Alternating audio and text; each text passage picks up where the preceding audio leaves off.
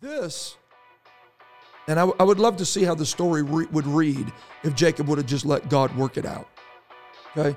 So I understand that God said that the younger is to serve the elder, and none of that happened without this little plot twist that we have here. So I understand that. But by tradition, it was Esau's blessing. Right. Yep. Esau was not being unreasonable to be infuriated by the fact that Jacob had deceived him. Mm-hmm. And Jacob knew that he was deceiving him. Yeah. That was the primal concern, is that when I get there, he shall know that I am deceiving him. Mm-hmm. Okay? Or it shall seem to him that Yeah. I am deceiving him. Yep.